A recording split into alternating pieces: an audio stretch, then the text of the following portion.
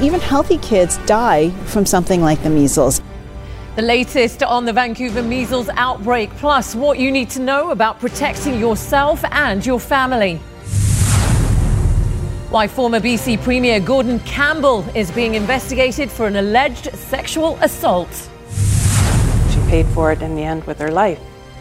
And a family's heartache as a man is charged with killing a mother of 4 in the Maple Ridge truck rampage. You're watching Global BC. This is Global News Hour at 6. Good evening. Thanks very much for joining us. Well, a measles outbreak in Vancouver has left a lot of people asking whether they are adequately protected against the disease. The outbreak is centred around 3 French language schools, and it is adding to growing calls for mandatory vaccinations in public schools. Here's Julia Foy with our top story tonight. Do apologise about the technical glitch there. We'll try and return back to that story a little later on.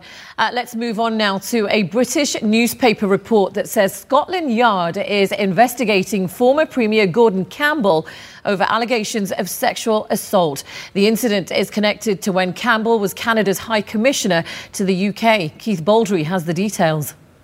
The Telegraph newspaper is reporting that a former employee at the Canadian High Commission in London is alleging she was groped by former BC Premier Gordon Campbell in 2013. The paper quotes the Dutch-Canadian woman as saying, "I distinctly remember this hand went up my backside. It was significant. It wasn't, oops, sorry I brushed you. It was definitely a feel." The employee is 54-year-old Judith Prinz. Global News has spoken with Prinz, but she did not want to go on camera at this time. Metro London police have confirmed to Global News they are investigating an allegation of sexual assault that occurred in January 2013, but are not identifying any suspect. According to Prinz's comments to the Telegraph, the alleged incident happened by the staircase at Canada House in Trafalgar Square before she headed into a meeting. She claims she felt completely violated and says Campbell carried on as if it was business as usual. According to the Telegraph, Prinz made a complaint a year later, and the newspaper said the incident was resolved in a manner that cannot be disclosed. But the article says Prinz decided to file a report with police earlier this year in wake of the Me Too movement. The Canadian government, in response to the allegations, said it takes any allegations of sexual assault and harassment extremely seriously. This kind of alleged misconduct in the workplace is absolutely unacceptable. Campbell has recently done some work for the Edelman Consulting Company, but it issued a statement today saying, since July 2018, Mr. Campbell served as a special advisor to Edelman and was engaged on a part-time basis as a consultant through a retainer agreement. However, in light of the recent allegations, Edelman and Mr. Campbell have mutually decided to suspend their consulting arrangement until the police investigation in the UK is complete. Campbell could not be reached for comment and has not responded publicly to the allegations. But according to the Telegraph, a spokesman for the former BC Premier says the alleged incident was investigated and dismissed. Keith Baldry, Global News, Victoria.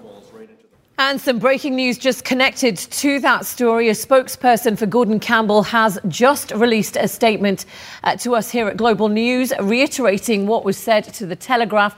Quote, this complaint was transparently disclosed and became the subject of a full due diligence investigation at the time by the Government of Canada and was found to be without merit. We'll bring you more updates on that story as it develops.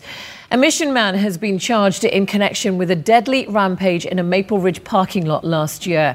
As Kristen Robinson now reports, the family of the mother who lost her life says she put the safety of her sons ahead of hers. In every picture, it's her beautiful smile. It lights up a room, and I miss that smile so much.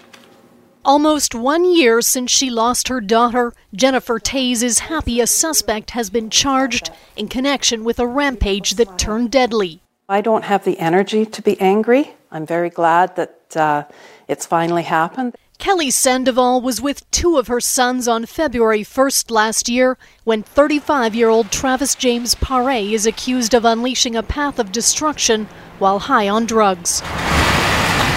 The pickup truck driver allegedly backing into a parked vehicle, blasting through a drive-through, crashing into a fence, and hitting a bus shelter in Maple Ridge. Sandoval's 10-year-old jumped out of the way, but the mother threw herself in harm's way to protect her youngest. Her 5-year-old son was in the path, and she pushed him out of the way, and the truck pinned her up against a fence. Sandoval was discharged on crutches after suffering soft tissue injuries to her thigh. But the mother of 4 died in hospital 6 weeks later from complications of blunt force trauma due to the crash. Paré is charged with criminal negligence and impaired driving causing death and 2 counts of failing to stop at an accident. She paid for it in the end with her life, but to her, I'm sure it was worth it to have her son safe. Sandoval's widow Eddie struggling to raise the couple's 4 boys on his own. He lost his whole life. Friends fundraising to help the single father who works as a landscaper with childcare and mortgage payments. That's his favorite because they loved Mexico. Painting therapeutic for Eddie as he tries to heal, his art highlighting Mexico, where he and Kelly met and planned to return one day. I can hear her saying, "Mom, you got to keep going.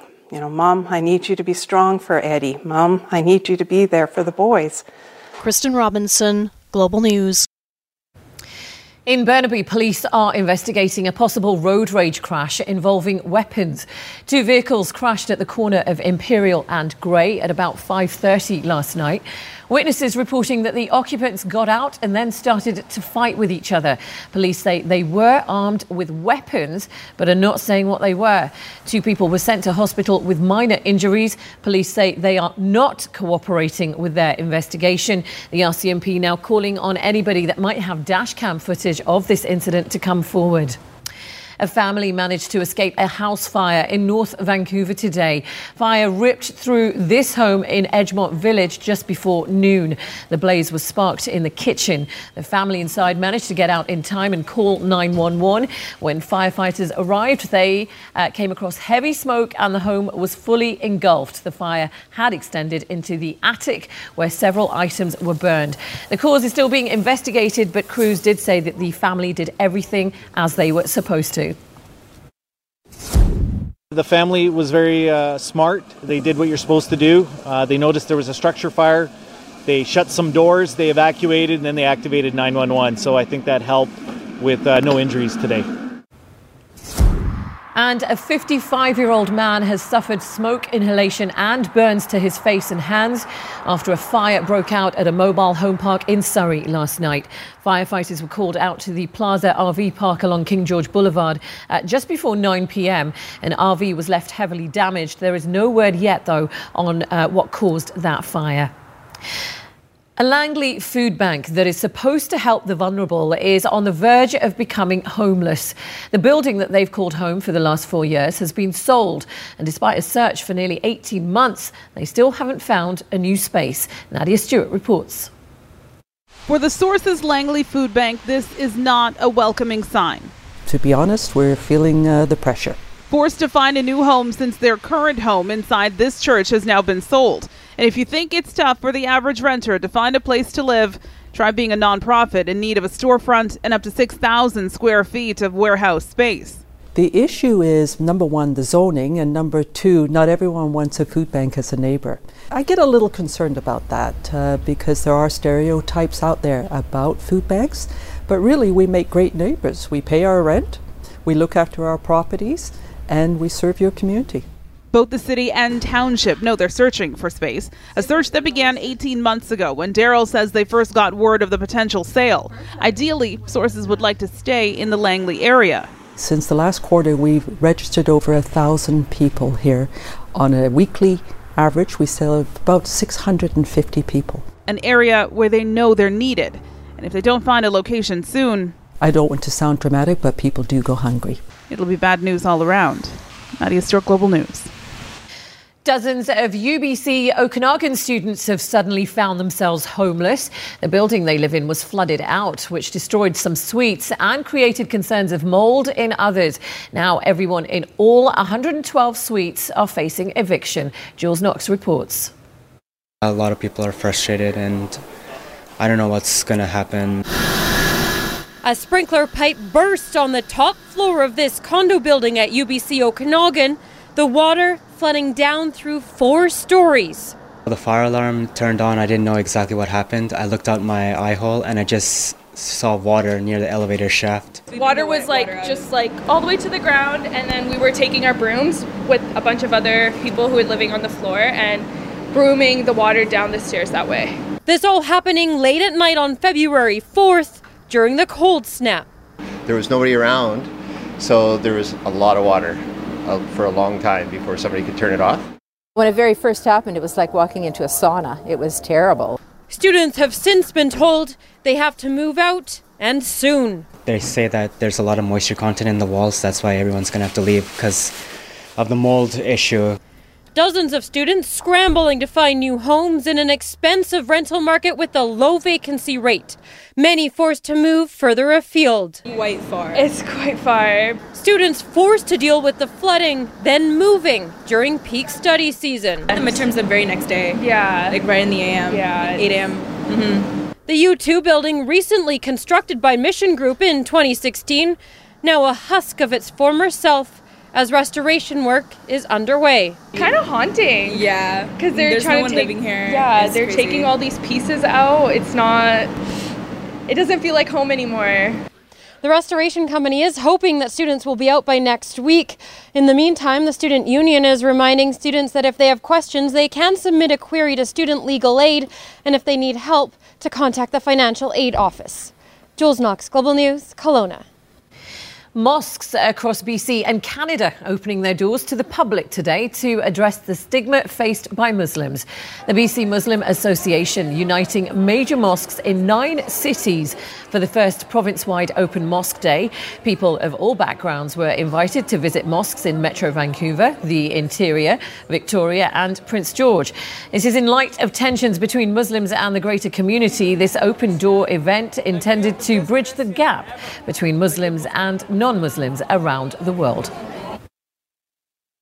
Our philosophy is that open doors, open mind and open heart. We would like the entire community in Lower Mainland and British Columbia to come and join us and know who we are from the first-hand experience. Every person which I have met, they have opinion about Muslims, which is engraved based on certain news they have heard, certain events which happen in the world. We are providing, please come here, join us, ask us questions, and then have an opinion about us. Let's return back to our top story tonight. The measles outbreak in Vancouver. It has left a lot of people asking whether they're adequately protected against the disease. Here's our Julia Foy. Don't be a goof, Peru.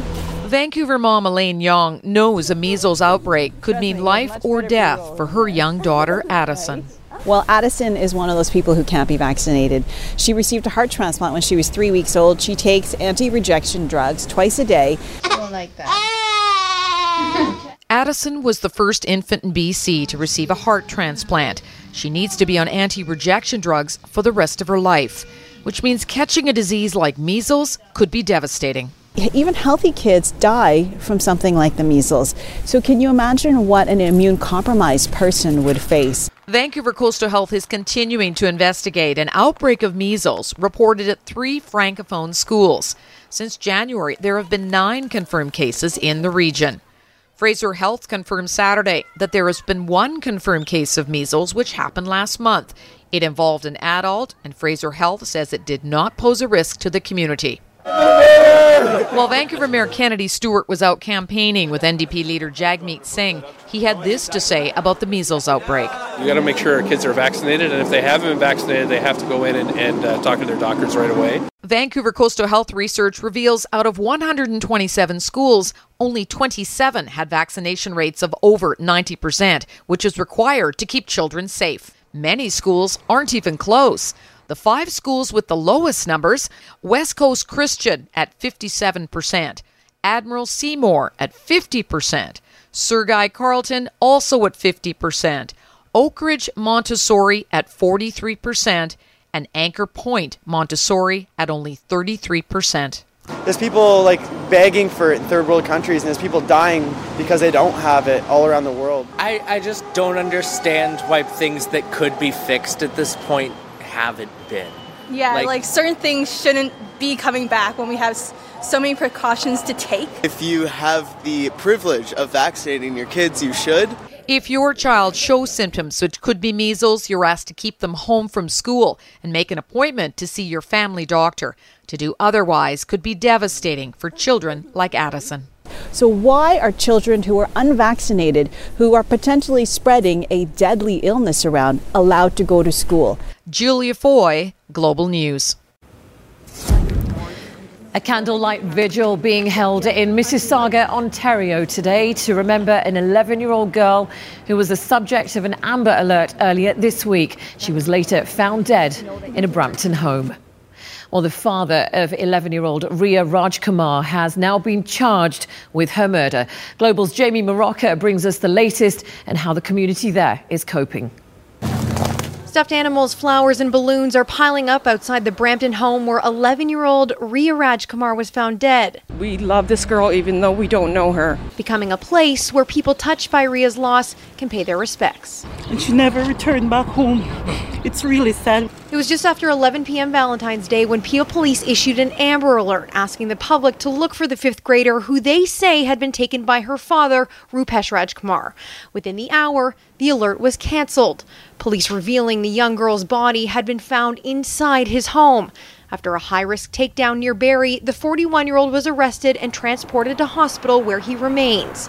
Charged with first-degree murder, Peel Police say Rajkumar will likely appear in court Tuesday. Totally shocking. For neighbors, their homes now surrounded by police tape, they're left wondering what they may have missed. We saw her usually every weekend she is here. From last 3-4 years when he moved here, we never see anything unusual. Well, that's a common thing that we hear. But violence support worker Farah Khan says every 2.5 days a woman is killed in Canada. Femicide doesn't happen out of the blue. Femicide, what we see in terms of murder of women and girls, as we see an escalation of behavior. Court documents obtained by Global News reveal Rajkumar was charged with assault 3 times between 2004 and 2015. The alleged victims are unclear, and all charges were withdrawn. And then it hit immediately, right, because I've got young kids. Typically focused on crime prevention, Brampton's Neighbourhood Watch is now hoping to look after those left behind. We hope to at least cover all of the funeral costs. Quickly surpassing a $2,500 goal, the community group says anything more will go to Ria's mother. Back at the scene, as forensic teams spent the day outside Rajkumar's family gathered up gestures of love, preparing to take them to Mississauga for an evening vigil near Ria's school. She had her life ahead of her. She was the spark around the family. A spark that has set fire to this community, standing in solidarity with the family, now preparing to lay their little one to rest. Jamie Morocco, Global News, Toronto. Crews are assessing the damage in rural Manitoba after a freight train derailed early this morning. CN Rail confirming 37 cars went off the tracks at about 3:30 a.m. about 3 kilometres west of Winnipeg near the Saskatchewan border.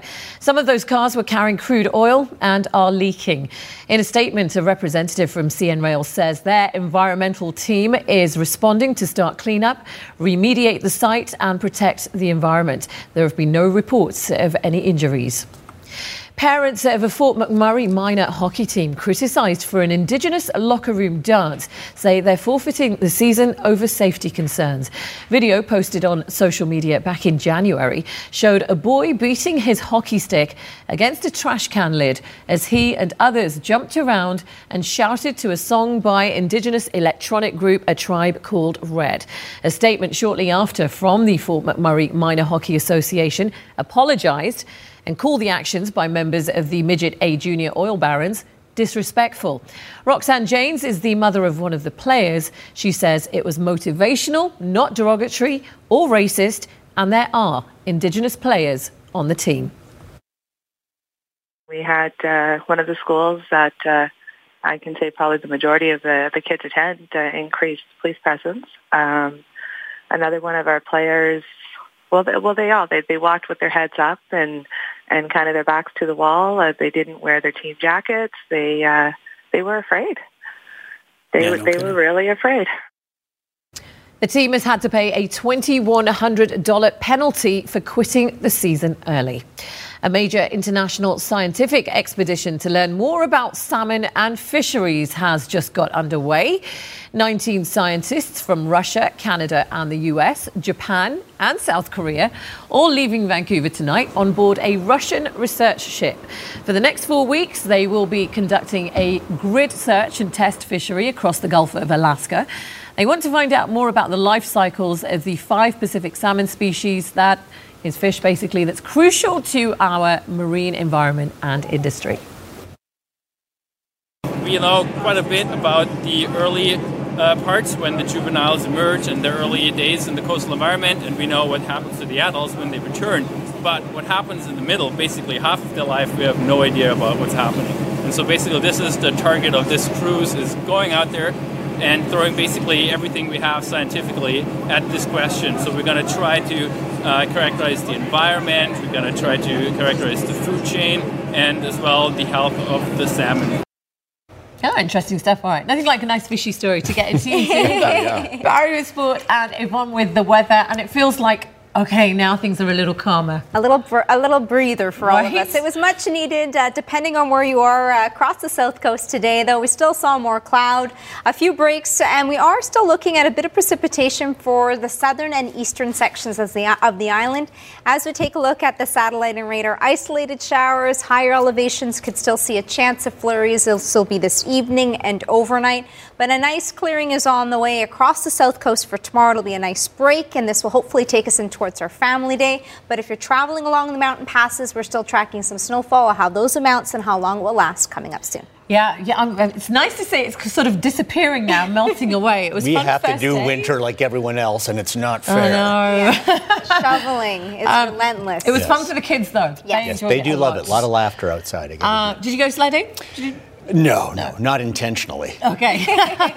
What's happening in sport then? Well, Canucks play tonight in San Jose. It's unfortunate. They've really been hit hard by injuries the last couple of weeks. They made a minor trade today to try to get more depth at forward. We'll tell you about that and set up their game against the Sharks. And NBA All-Star Skills Contest also going on in Charlotte. We'll show you some of that too. All right. Looking forward to all of that. A rare move by the Vatican today, and the Pope sending out a strong signal to the world by defrocking a former cardinal after he was found guilty of sex abuse.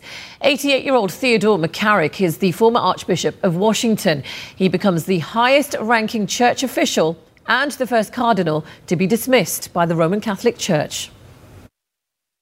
He was one of the most powerful Catholics in America, but now a further fall from grace. 88-year-old Theodore McCarrick is no longer a priest. The former cardinal and Archbishop of Washington has been expelled by the Pope after the church found him guilty of sexually abusing children and adults. They're the type of crimes McCarrick himself has repeatedly condemned. There is certainly a special, terrible judgment on someone who would abuse the trust that a priest must have. James Grind says he was just 11 when McCarrick started abusing him. And he forced himself on me. And it was always that left hand saying, "Don't you know how powerful I am?" McCarrick has previously denied one of the allegations and is unlikely to face criminal charges. Abuse allegations against McCarrick started decades ago, but came to a head last summer when he was removed from the ministry and then resigned from the College of Cardinals. After that, he lived at a friary in rural Kansas. Now, he could lose some church-sponsored benefits. The message that the Vatican wants to send to survivors is that nobody is above the law. With no chance for appeal, it's not clear where McCarrick will spend his final days, as Pope Francis cracks down on pedophiles and other abusers within his ranks. On Thursday, more than 100 bishops from around the world will gather here at the Vatican for a major meeting on the abuse of minors in the church. Sarah Harmon, NBC News at the Vatican. The younger sister of Jacqueline Kennedy Onassis has passed away. Lee Radziwill was an international socialite and fashion icon who lived in the shadow of her more famous sibling, her daughter confirming she died Friday at her Manhattan home. She died of natural causes at the age of 85. In Health Matters tonight, a new study has found that older women who drank 2 or more diet beverages a day had a higher risk of strokes caused by a blood clot. Diet soda drinks also more likely to develop heart disease or to die from any cause. The risks were highest for women with no history of heart disease or diabetes and who are obese. The study did include data from more than 80,000 women who went through menopause.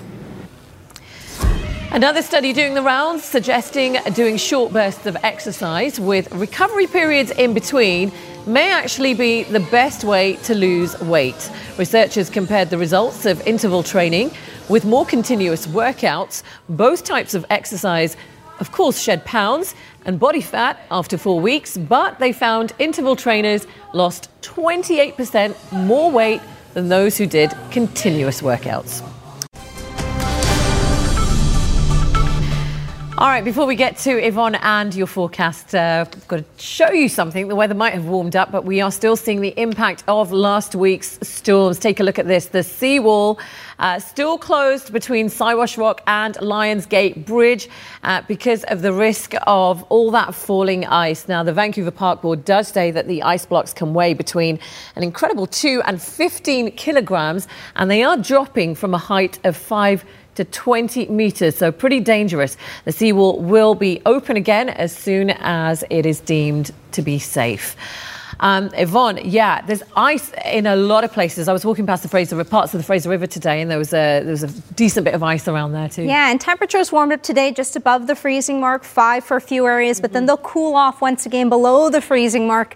So a lot of the water that's been melting today will freeze once again. Temperatures right now sitting at 3. We've got a northwesterly wind out of the airport at 22 kilometers per hour. We started off at the freezing mark today. 5 was the high, but still below the average for this time of the year that sits closer to 9 degrees. It'll be cooler for both our Sunday and Monday. Here's a look at some of the numbers. Areas into the central interior at -11. The southeastern corners is where we're seeing temperatures hovering the freezing mark and still tracking some snowfall, but factor in the wind chill. The concern will be along the north coast inland sections with an Arctic outflow warning. Wind chills overnight and for the morning hours. Areas near Terrace and Kitimat will see the wind chills dropping down to -20. Here's a look at the satellite and radar. We've got a few isolated showers along the southern and eastern sections of the island. It'll continue overnight and then dissipate by the morning hour. For the noon hour tomorrow, much of the southern half of the province will start to see a nice clearing on the way. Future cast into play, so by tomorrow morning, still seeing some light snowfall into the interior sections late in the day for tomorrow. A much needed break, and this will take us all the way in towards our Monday. Mountain passes, however, Rogers and Kootenay Pass is where we're still seeing a significant amount of snow will be along the Kootenay Pass overnight through the day tomorrow up to 2 centimeters, but areas near the summit, near the Paulson summit, could see closer up to 10 centimeters. So for tonight, though, the Coquihalla from Hope to Merritt, flurries, the connector 2 and up to 4 centimeters, and the Rogers and Kootenay Pass, but the Kootenay Pass tomorrow, the concern will be near the summit. For the piece, wind chills dipping down, feeling closer to -31 overnight and for tomorrow morning. Whitehorse sunny and dry with a partly cloudy sky, wind chills into the -30s. Along the north coast, it's really inland sections overnight and for the morning hours with the Arctic outflow warning, wind chills at -20. Caribou and central interior chilly but dry with the sunshine for the latter half of your long weekend. And the Columbia and Kootenay is still tracking some snowfall into the morning hours, and then it clears out, drier, especially if you're planning on traveling towards the evening. Thompson, Okanagan, wind chills dipping down to -12 with a partly cloudy sky, and most areas near Whistler will start to see some nice breaks, much needed. Wind chills for the morning hours, chilly, do bundle up at -14, and along the island we're still seeing those isolated showers for the southern and eastern sections. It'll be windy for areas near the water, and then breaks approaching the afternoon and evening hours. 5-day forecast across Metro Vancouver. We'll see it windy over southern sections tomorrow. More of a clearing as we get closer towards the noon hour, or bumping up to 6 degrees. It'll cool off once again on our Monday, and the next system that we're keeping a close eye on Tuesday, we could see another round of snow, but over the next 2 days, some much needed breaks and very pleasant tomorrow with a high of 6 degrees. Sonia? Oh my God, so many mouths just dropped open when you said that. Thank you very much for that. No. Kelowna's largest music festival won't be happening this summer. Organisers of Centre of Gravity made the announcement this week, saying they're taking a break this year. Kelly Hayes has more on the growing concerns about the event in recent years and whether it will make a return in 2020. When Center of Gravity rolled into Kelowna 11 years ago, it was dubbed Canada's hottest beach festival. We're expecting about 8,000 a day. Pumping millions into the local economy. Been about 5 million. And so the beat went on, and it looked like Center of Gravity had found a permanent home in Kelowna, but cracks began to appear. RCMP were seeing a spike in calls, and the flood of young partiers was too much to handle for the city. The hotels were already full. We have challenges with the emergency services. It's already a very busy weekend downtown. So the festival was forced to move from the August long weekend to late July, and the move had an immediate impact. We actually noticed that our calls for service in the downtown core have again decreased this year by about 30%. But the festival hit a somber note last year when a young Kamloops girl died from what is believed to be an overdose. Addison Davies was only 16 years old. That was horrible. I mean, she was so young. And ticket sales were dropping. So we're a little bit lower compared to past years. This week, organizers announced on their webpage that the festival would not be coming back to Kelowna this year, saying, since its inauguration in 2008, Center of Gravity has grown to become one of the largest sports and music festivals in Canada. We are announcing today that Center of Gravity will not be returning in 2019. Reaction on social media has been mixed. Some happy to see the festival go, saying, I couldn't be more happy at this moment. Good riddance, and please don't come back anytime soon either. While another suggests it's going to be Kelowna's loss, saying, so I guess Kelowna is going to feel this once a huge chunk of the tourists brought in by this won't be there. While the mayor of Kelowna says there were issues with the festival, saying, while there are many positive aspects to Center of Gravity, the city of Kelowna has had some concerns with the event's impact on the community. The Center of Gravity website says that despite canceling 2019, it hopes to be back in 2020. Kelly Hayes, Global News, Kelowna. Okay, so before your sports, I have a little bit of my own sports. Go ahead. Thank you. After your job. The first game of Vancouver's new eSports League kicked off today. The attraction is you just get to see how players so much better than you can play. It's the exact same as watching sports. Yeah, the Vancouver Titans Overwatch League team making their debut in LA this afternoon. Fans in Vancouver, of course, packing the sports bar at Rogers Arena to cheer them on as they took on the Shanghai Dragons. The Titans are one of 8 new teams joining the league, which centres around, of course, the video game Overwatch. Yes. Do you understand what they're doing? No, not really. People are literally watching, from what I understand, because Squires are video game guys. Right, that okay. People pack 18,000 seat rinks to watch them play video games. So it's like, my kids like watching other people play video games too. There's the best players in the world at this game. So that's what it's come down to. Will it get into the Olympics, though? Right? You never know. All right, thanks, Sonia. The Canucks, were so full of optimism coming out of the All-Star break because they were on a roll, and just as importantly, they were 100% healthy for the first time all year. But that lasted about half a game. Since then, Sven Baertschi, Thatcher Demko, Alex Edler, Brandon Sutter, Chris Tanev, and Jake Virtanen all got hurt, and all are still out. So the Canucks have had to make some moves. They made another one today, acquiring forward Ryan Spooner from Edmonton for Sam Gagner. Now, Spooner has bounced between the Bruins, Rangers, and Oilers the past few years. In 2015-16, he had a great year. 13 goals, 49 points, looked like a legit solid second or third liner, but he's dried up since then. Just 16 goals in his last 100 NHL games. Obviously, he's got holes in his games, but sounds like he will play tonight with the Canucks suffering injuries. All right, let's go on to some action today. Canucks doing lots of scoreboard watching. Blues, who've won 8 straight, taking on the Avalanche, who started the day 2 points behind the Canucks in the West. Third period still scoreless until Vladimir Tarasenko gets his 9th goal in 9 games. He's a big reason why the Blues are rolling. And then Zach Sanford with the little redirect. The Blues refuse to lose. They make it 9 straight victories, 3-0 over Colorado, which is actually good news for the Canucks. Flames and Penguins, Calgary in a big battle with San Jose for first in the Pacific. They began the day tied with 75 points. Second period, Flames will take the lead. Michael Frolik cashing in on the rebound there, 2-1 Flames. It was 3-1 Calgary when Pittsburgh got one back. Sidney Crosby poaching at the side of the net will beat Mike Smith there for his 25th. That cuts the lead to 3-2. But Calgary got a couple of late ones in the second. Travis Hamonic, who doesn't score a lot of goals, looked like that might have been tipped, but it went off a Pittsburgh stick and in, so it's Hamonic's goal, 4-2. And then on the power play, some nice quick passing. Sam Bennett will finish it off, and it's 5-2 Flames. Calgary can certainly score a lot of goals. The question with them, can they keep enough out of their net? Penguins did make it interesting in the third. 2 power play goals, both from Evgeny Malkin. This one made it 5-4 with 5 minutes to go, but the Flames hang on for the 5-4 win, and now they lead the Sharks by 2 points atop the Pacific. Coyotes Maple Leafs, Austin Matthews playing in his hometown of Phoenix.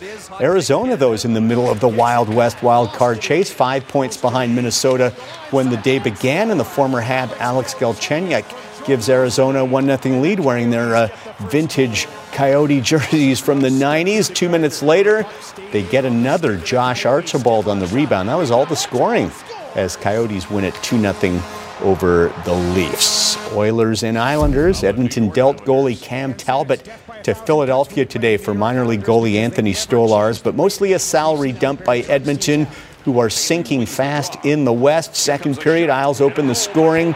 Ryan Pulock pulling the trigger on the one-timer, 1-0 New York. Go to the third, now 2-1. Point shot tipped in there by Matthew Barzal. Last year's Rookie of the Year makes it 3-1 Isles, but Edmonton gets it back. This is pretty. McDavid and Draisaitl, I think, have a bit of chemistry, don't they? Look at that move there. 3-2, though, Isles late in the third. Welcome back. The NBA All-Star Game goes tomorrow in Charlotte. 2 Toronto Raptors will represent the North. Starter Kawhi Leonard and coaches pick Kyle Lowry. Tonight, the skills contest, slam dunk contest still to come, but we've got some highlights of the three-point contest. Among other things, we'll start with the skills challenge between Hawks rookie Trae Young and second-year Celtic Jason Tatum. Kind of a skills obstacle course where they complete passes, make baskets, a race against the clock and each other. But what a finish. Young had the big advantage, just has to hit the three, but Tatum with a desperation heave from half court makes it, and he wins the challenge. We did not see that coming. That's what you call a fantastic finish.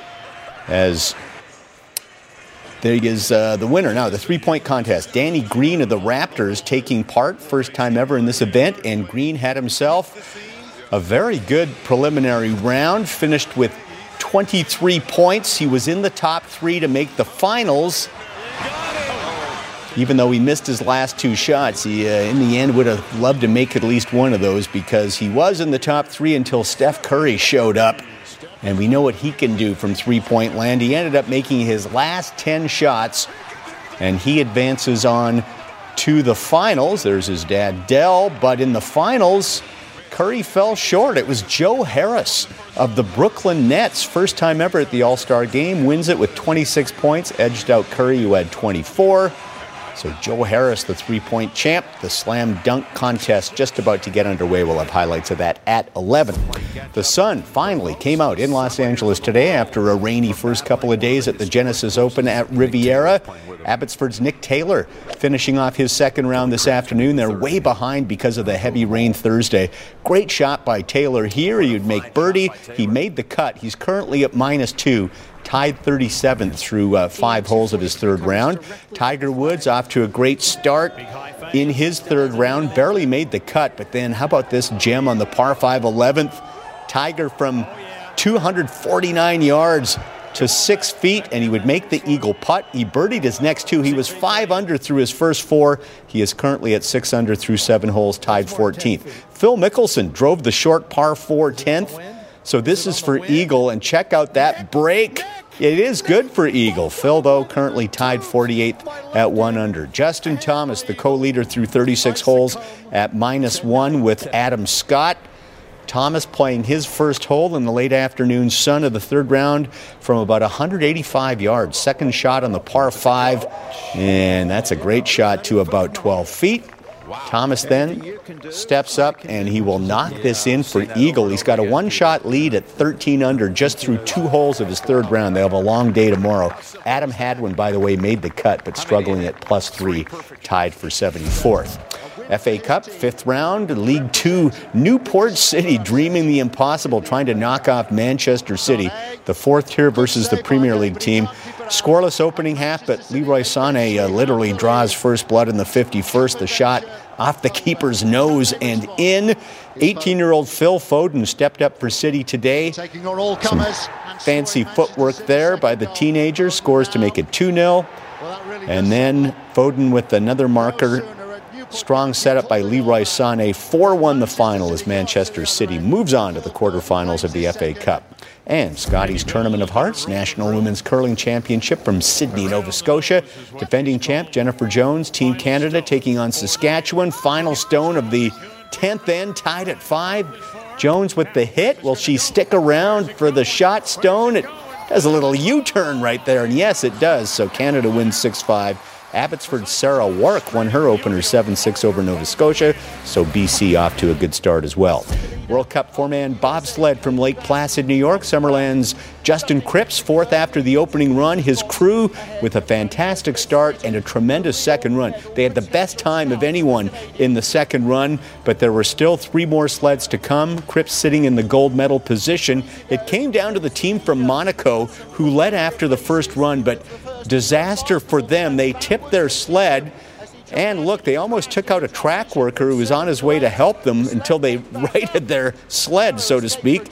They avoid catastrophe, but it's Cripps with his first ever four-man gold medal. Here's a look at your snow report for today. Whistler Blackcomb with 2 new centimeters of snow. Grouse with 26 new centimeters, 19 for Cypress, and 6 for Sasquatch. Revelstoke with 7 new centimeters, Fernie 5, and areas near Whitewater with 4 new centimeters. Big White and Silver Star, 4 new centimeters of snow. Sun Peaks with a base of 167. 2 new centimeters for Kicking Horse and 4 new centimeters for Mount Washington. Okay, before we go, some adorable animal stories to share with you. We're going to start in Florida, first of all, where a local police department has a pretty unique police dog. This is Officer Mugshot, or as everybody else calls him, Mugsy. He's been on the force for just a few days. He's already captured the hearts of everybody in the department. Mugsy's job is public relations. He'll be going out into the community and interacting mostly with children and in schools. Kind of cute. And this one is especially for you, Yvonne. A zoo in Tokyo releasing video of its giant panda cub. Apparently, visitors have been captivated watching this female cub climb a tree. The 1-year-old inadvertently poked herself, though, in the face while eating bamboo. Zoo officials say they've had lots of comments on the video on social media. I always find them very, very cute. But as you once said, if you had one up close, you'd probably run. It'd be different. Only the cubs would be okay. You know, you're our panda expert. Yeah, yes. Only the cubs. Everything. Once they're older, it's a whole other ballgame. Do not take their bamboo away. No, don't. Have you ever held one? It's on the bucket list. Oh, really? Okay, it's going to happen. Going to China. Thank you very much for watching, everybody. Good night. Good night. Good night.